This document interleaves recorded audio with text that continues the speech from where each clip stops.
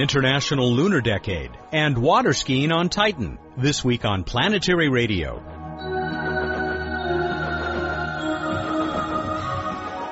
Hi everyone, welcome to Public Radio's travel show that takes you to the final frontier. I'm Matt Kaplan.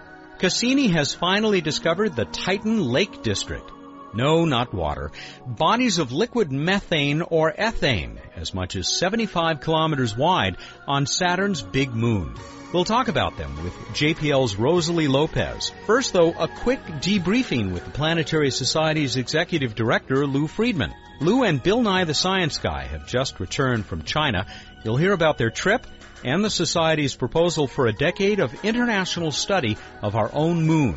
And eventually, we'll pay another visit to Bruce Betts for this week's What's Up, including a new space trivia contest. As the first of you hear this week's show, Space Shuttle Atlantis may be slowly rolling out to the pad. The launch window opens August 27 for a mission to, where else? The International Space Station. This will be the first flight for Atlantis in nearly 4 years. Attention amateur astronomers, want to save the world? Then you'll want to get a Shoemaker Near-Earth Object Grant application. Past recipients have been awarded more than $150,000 by the Planetary Society.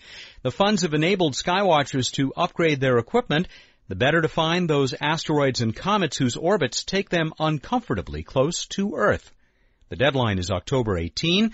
Details are on the web at planetary.org. This is the time each week when I introduce Q&A with Emily Lakdawalla. And that's just what I'm going to do after letting you know about some news of a more personal nature. By the time you hear this, Emily may have become a mom. Not surprisingly, she has begun a few weeks of maternity leave from the Society. Till she returns, we'll carry on with some of her best Q&A segments from the past. We might have a couple of other surprises for you as well.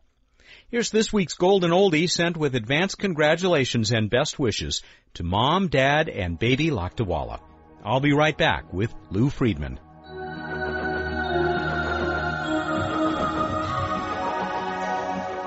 Hi, I'm Emily Lakdawalla with questions and answers. A listener asked, during the Apollo missions, they captured cool film footage of the Saturn rocket stage separations. How is this footage captured? Some of the favorite images from the Apollo missions are video of the separation of the first and second stages of the Saturn V rocket, followed by ignition of the second stage rockets. These amazing images show the curving blue marble of Earth in the background. They were captured using 16mm motion cameras mounted on the forward end of the Saturn rocket's first stage. The cameras operated for less than 30 seconds as the rocket stage is separated 80 kilometers above the Atlantic Ocean. After recording, the cameras were ejected from the rocket. They were enclosed in waterproof aluminum capsules equipped with paraballoons that slowed their descent and kept them afloat once they splashed down. After they fell into the ocean, radio beacons and dye markers helped the Air Force to locate them. Nowadays, capturing film of rocket launches doesn't require such heroic efforts. Stay tuned to Planetary Radio to find out more.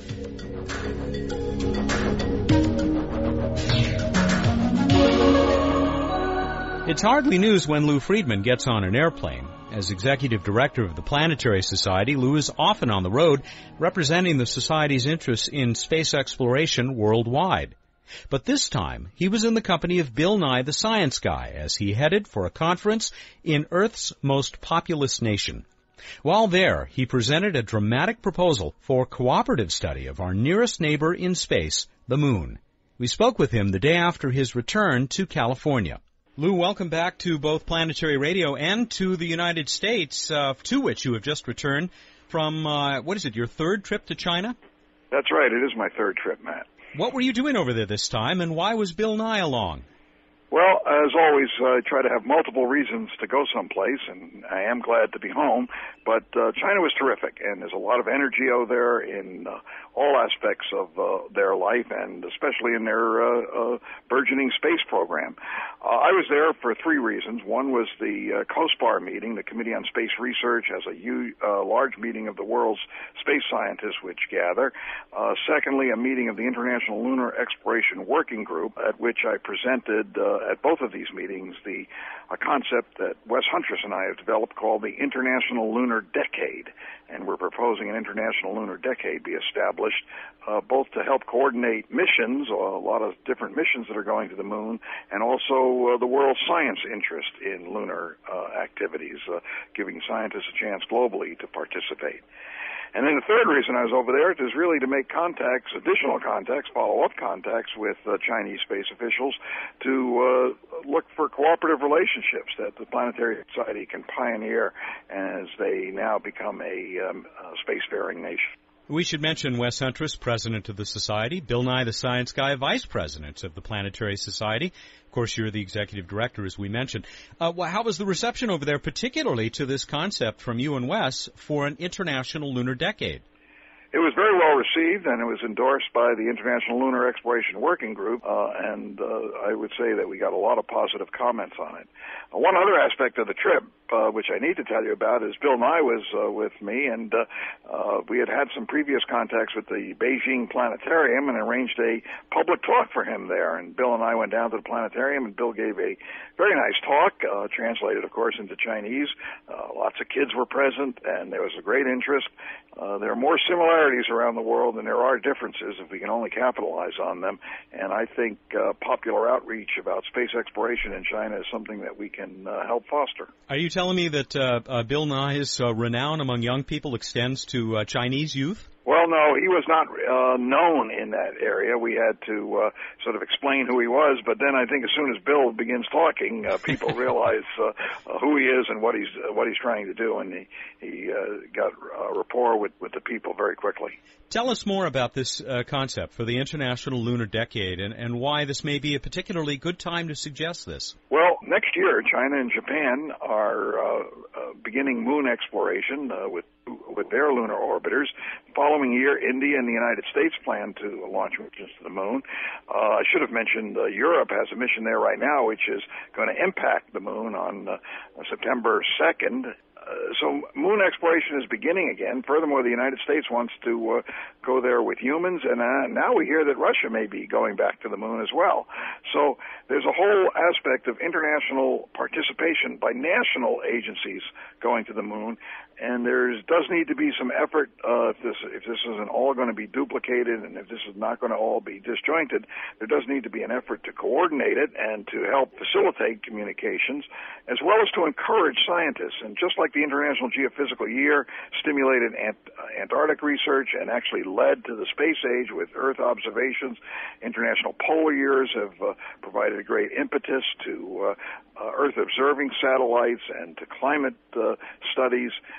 We hope that the International Lunar Decade, which might begin in 2007 and extend maybe even a little longer than a decade, I said 2019 to hopefully get the next human landing on the moon, but to have this lunar decade might stimulate scientific participation around the world in these missions and in the Earth-based studies that go along with them. How does suggesting something like this fit into the mission of the Planetary Society?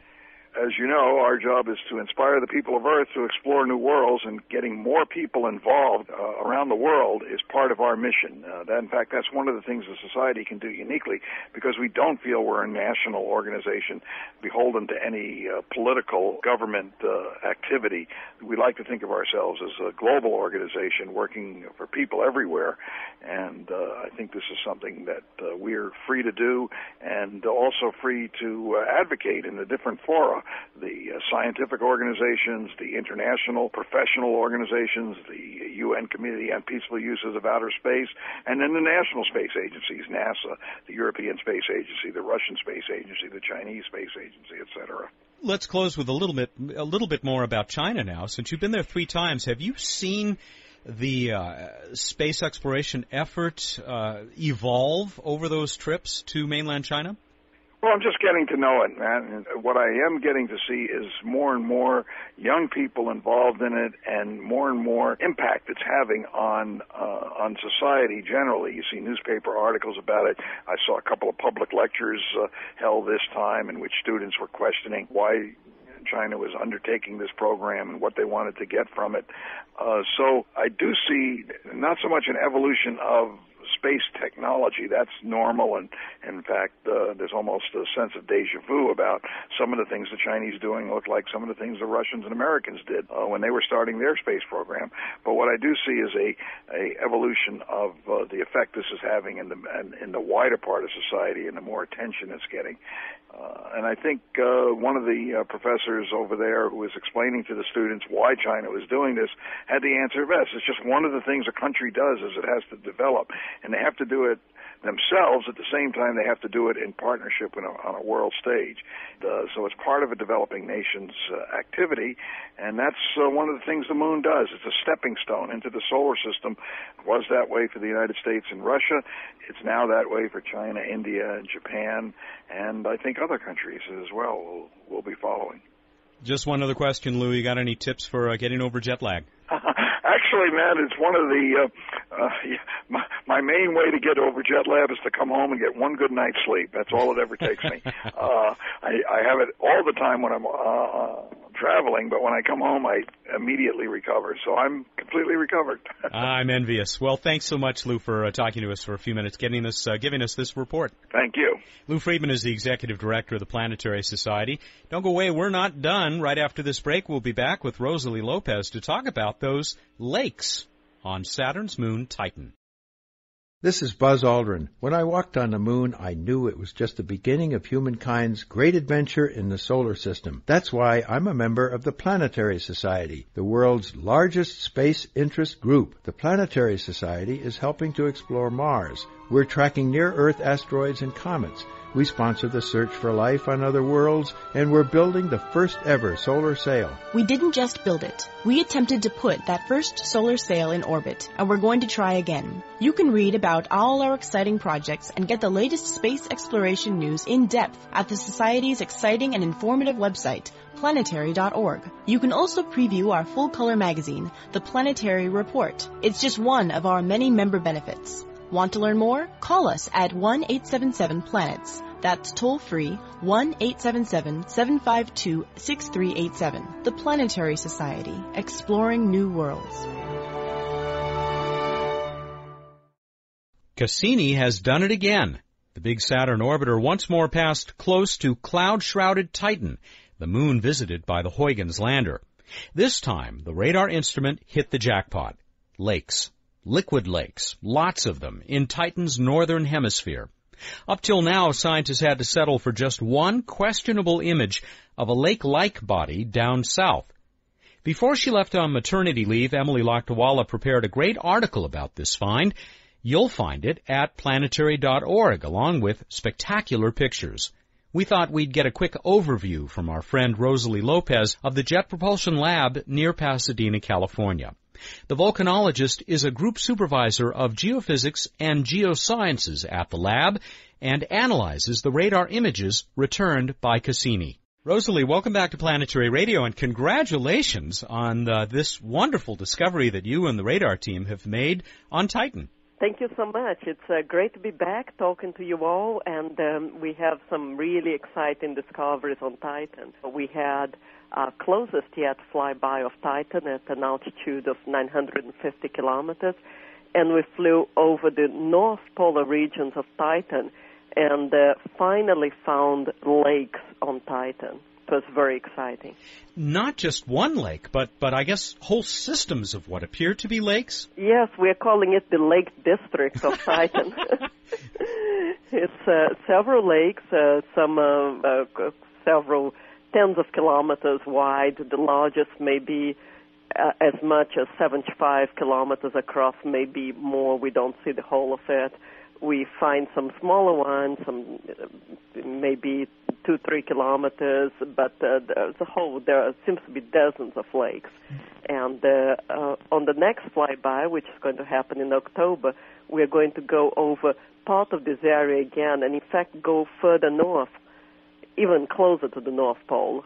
So we're going to see how far this lake district extends into the polar region. And I guess with that next opportunity, you've actually, because of this discovery, you've changed the plans for where Cassini's radar instrument will be looking? That's right. We always have the option with radar because it's a side-looking radar. We can look left or we can look right.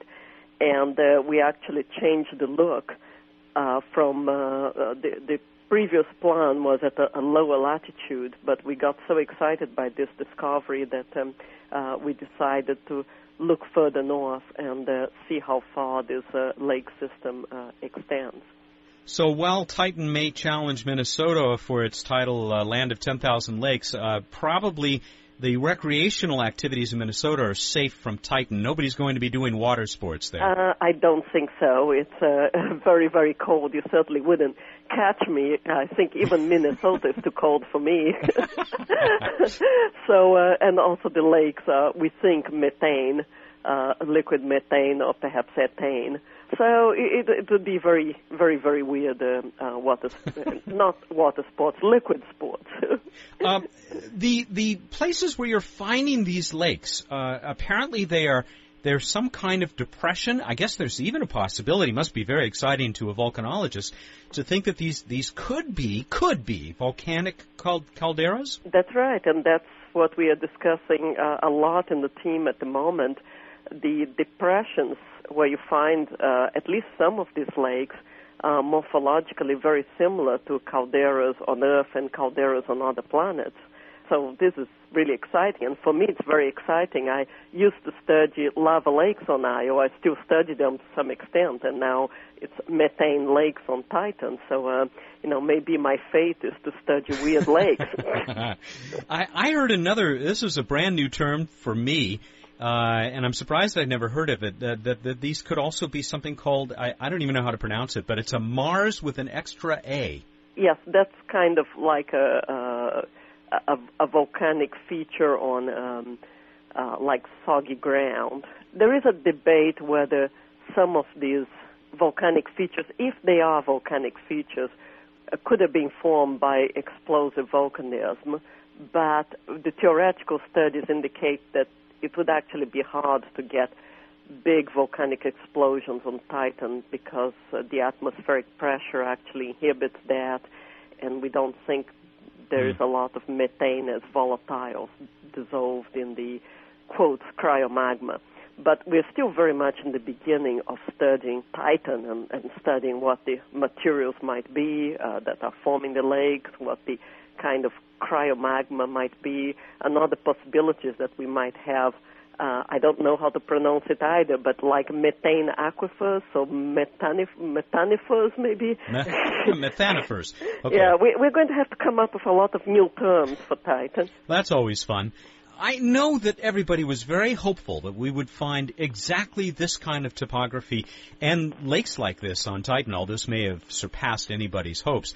But it took quite a while. Why did it take a couple of years? I mean, people were even hoping that Huygens would land in one of these. Yes, it seems that Titan doesn't have as many lakes as we thought. In fact, in the old days, after Voyager, the idea was that Titan might even have oceans, because we need the methane in Titan's atmosphere is broken down by ultraviolet light, so something needs to be putting methane back into the atmosphere, and one easy way to do it is to have evaporation from lakes or oceans. So we were looking for the lakes, but had not found them yet. Now, it was also postulated that they would be at higher latitudes where it's colder.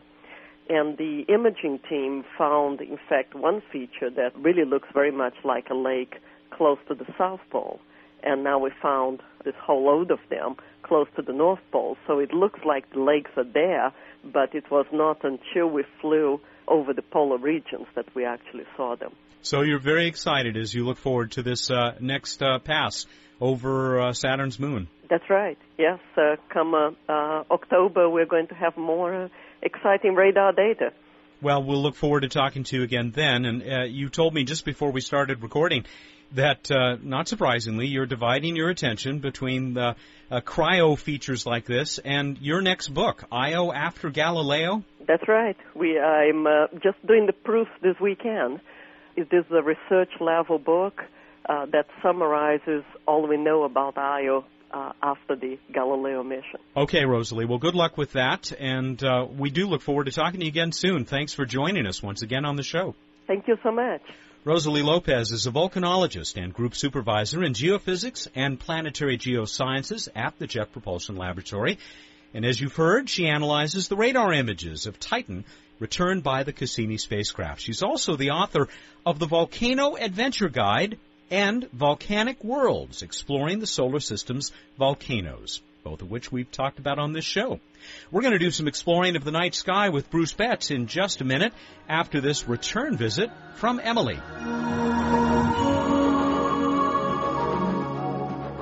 I'm Emily Lakdawala, back with Q&A. How do we capture video from launching rockets? There is now a private company called Ecliptic Enterprises that is making a profitable business from putting cameras on launch vehicles. Ecliptic's rocket cams have been mounted to Delta IIs, 3s, and 4s, to Atlas IIs, 3s, and 5s, on Spaceship One, and on the Space Shuttle tank and solid rocket boosters. The cameras are tiny, weighing less than 100 grams, and can radio color images and even sound directly back to Earth as the rocket lifts off, or they can store the data for later download. The information that these cameras return as a routine part of space launches will be of incalculable value in diagnosing the causes of launch vehicle mishaps. They will also give human watchers the vicarious thrill of soaring into space. Got a question about the universe? Send it to us at planetaryradio@planetary.org. And now here's Matt with more Planetary Radio. It's time for What's Up with Bruce Betts, the Director of Projects for the Planetary Society. He's going to tell us about the night sky and our interesting contest that we proposed 2 weeks ago, except that we didn't do it during the radio show, as we said last week. So.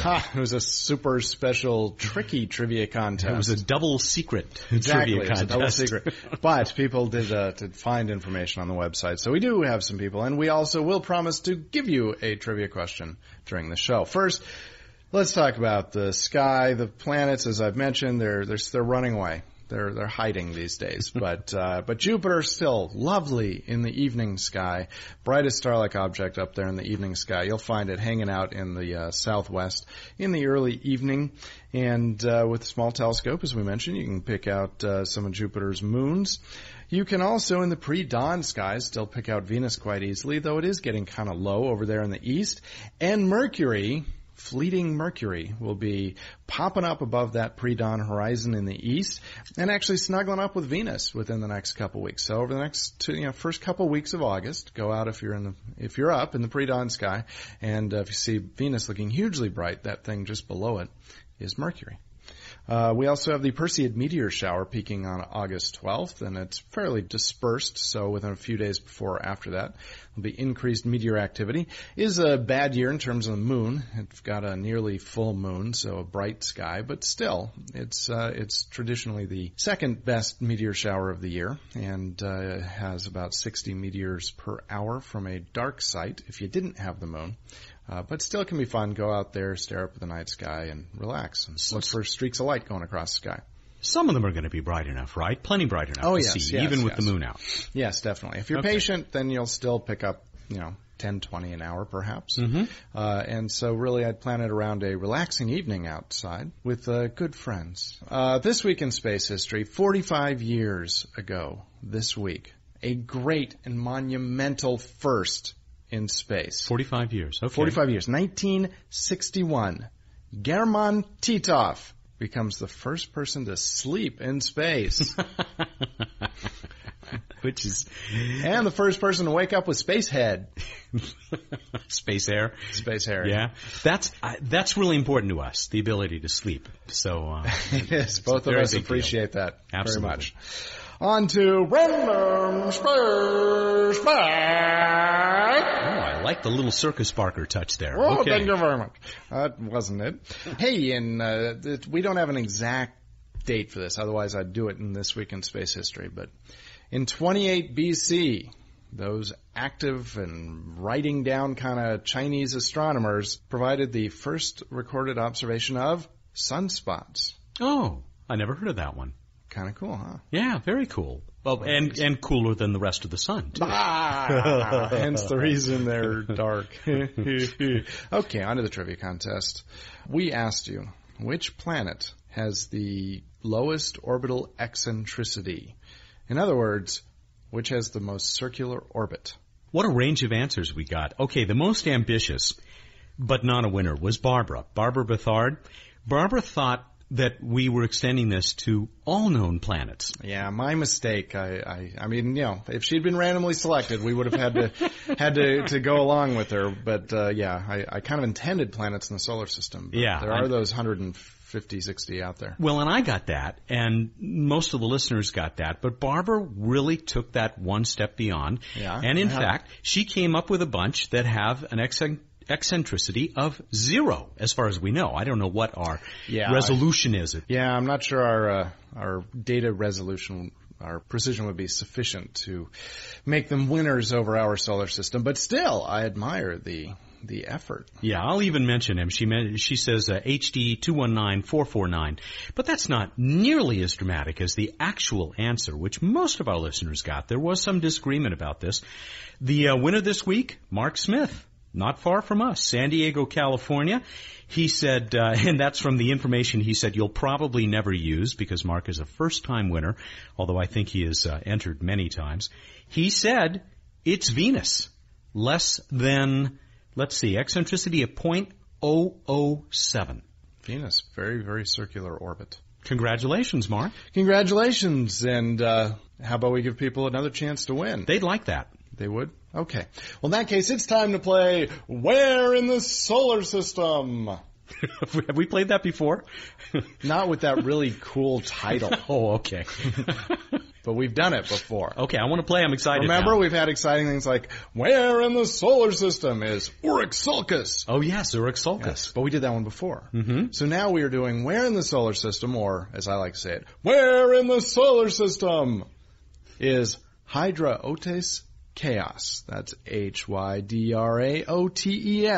Hydraotes Chaos. Where would you find that in our solar system? Say it one or two more times. Hydraotes Chaos. Hydraotes Chaos. Hydraotes Chaos. That's enough. Thank you. Hydraotes Chaos.